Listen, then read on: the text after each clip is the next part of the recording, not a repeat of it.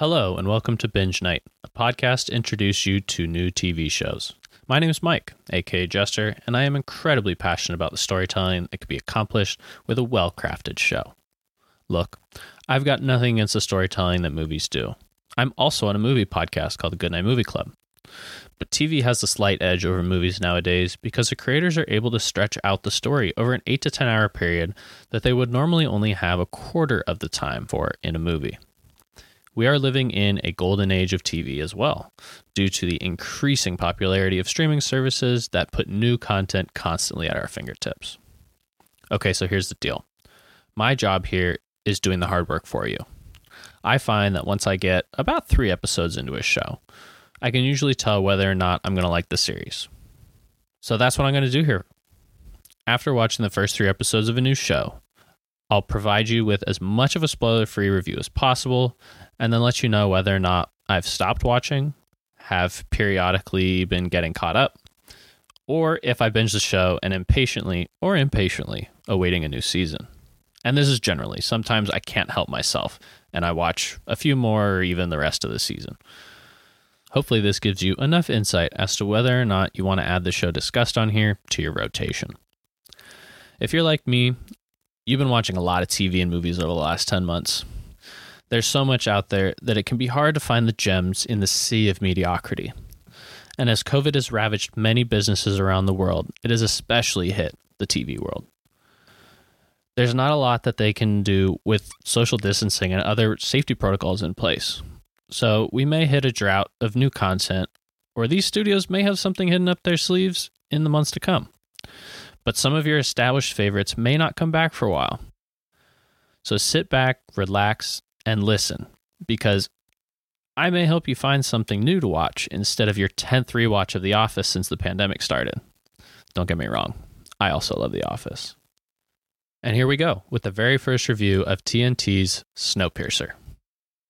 Based on the Bong Joon-ho movie of the same name, Snowpiercer is set in a dystopian future where, after trying to correct the effects of global warming through the introduction of a cooling chemical into the atmosphere, the Earth has entered a new ice age.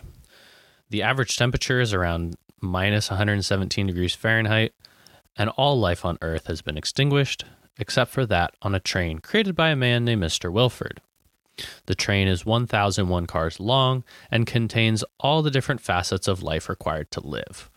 Water, food, shelter, entertainment, work, life support, etc. It circumnavigates the Earth on a yearly basis.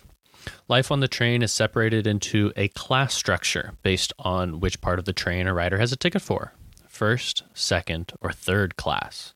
And just like the movie, there are a group of passengers that got on right before the doors sealed shut in the tail section of the train who are treated subhumanly.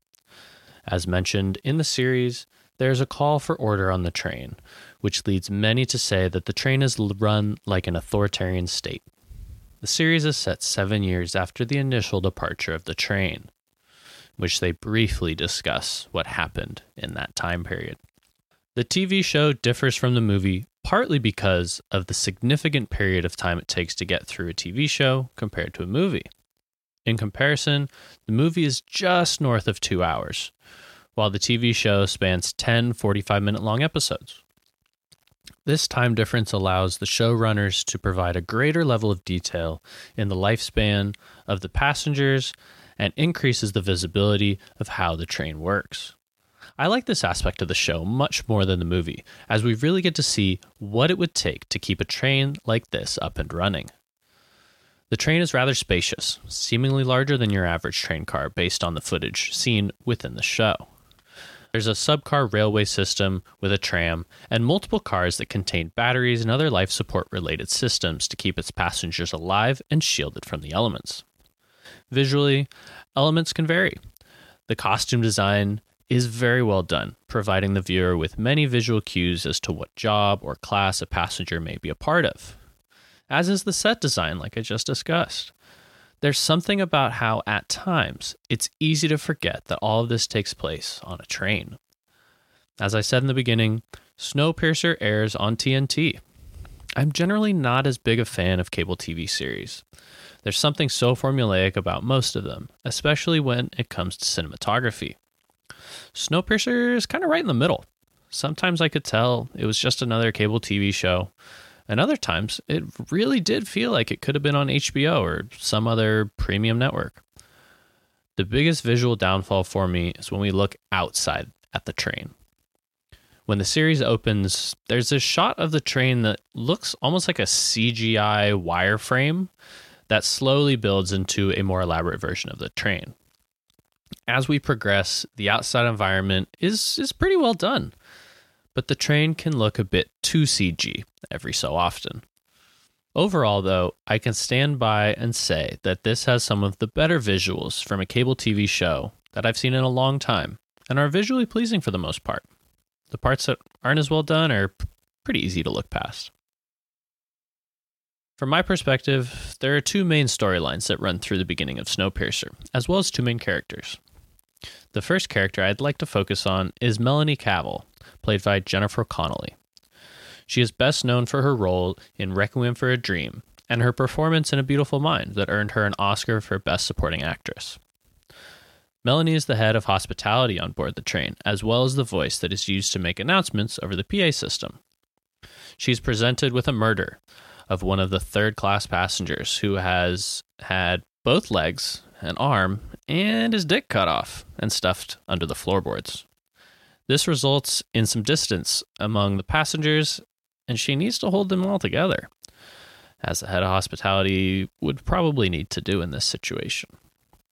Given the state of this train, she doesn't have anyone appropriately equipped to handle the situation, and calls on one of the members of the tail section to help out. Second character I'd like to focus on here is Andre Layton, pretty much the lead member of the tail section and former Chicago detective. Andre is played by Daveed Diggs, most well known in his roles as Thomas Jefferson and Marquis de Lafayette in both the original stage production and the movie of Hamilton, as well as writing, producing, and starring in the 2018 movie Blindspotting. Andre is tasked with finding the murderer, as the man who was murdered died with some of the secrets of the train, and hospitality wants to know what may have gotten out about the inner workings of the train. Layton agrees, but on the condition that if he finds out who did it, the tail section would receive better treatment and better conditions. While he leaves to go solve the murder, other members of the tail section revolt after the death of one of their own. As we delve farther into the second and third episodes, Snowpiercer explores a catastrophic event in one of the agriculture cars that does help with the investigation, but also requires some pretty heavy-duty repairs.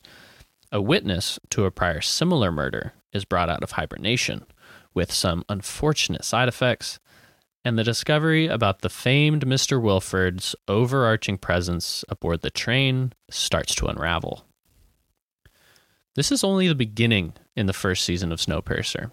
It goes deeper on things like the class-based systemic oppression, mystery surrounding the train and who is running things, the socioeconomic relationships and services that make up the lifeblood of the train's occupants, and more.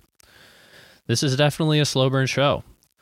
There's enough action to hold you over while the storyline still is heating up. Now, I won't lie to you. Unless you're already a big fan of the movie, this may not be the show for you if you only watch the first 3 episodes. Now, I've kind of broken my own rule and gone ahead and watched through the end of the season, but I fall into the group of people who are already fans of the movie.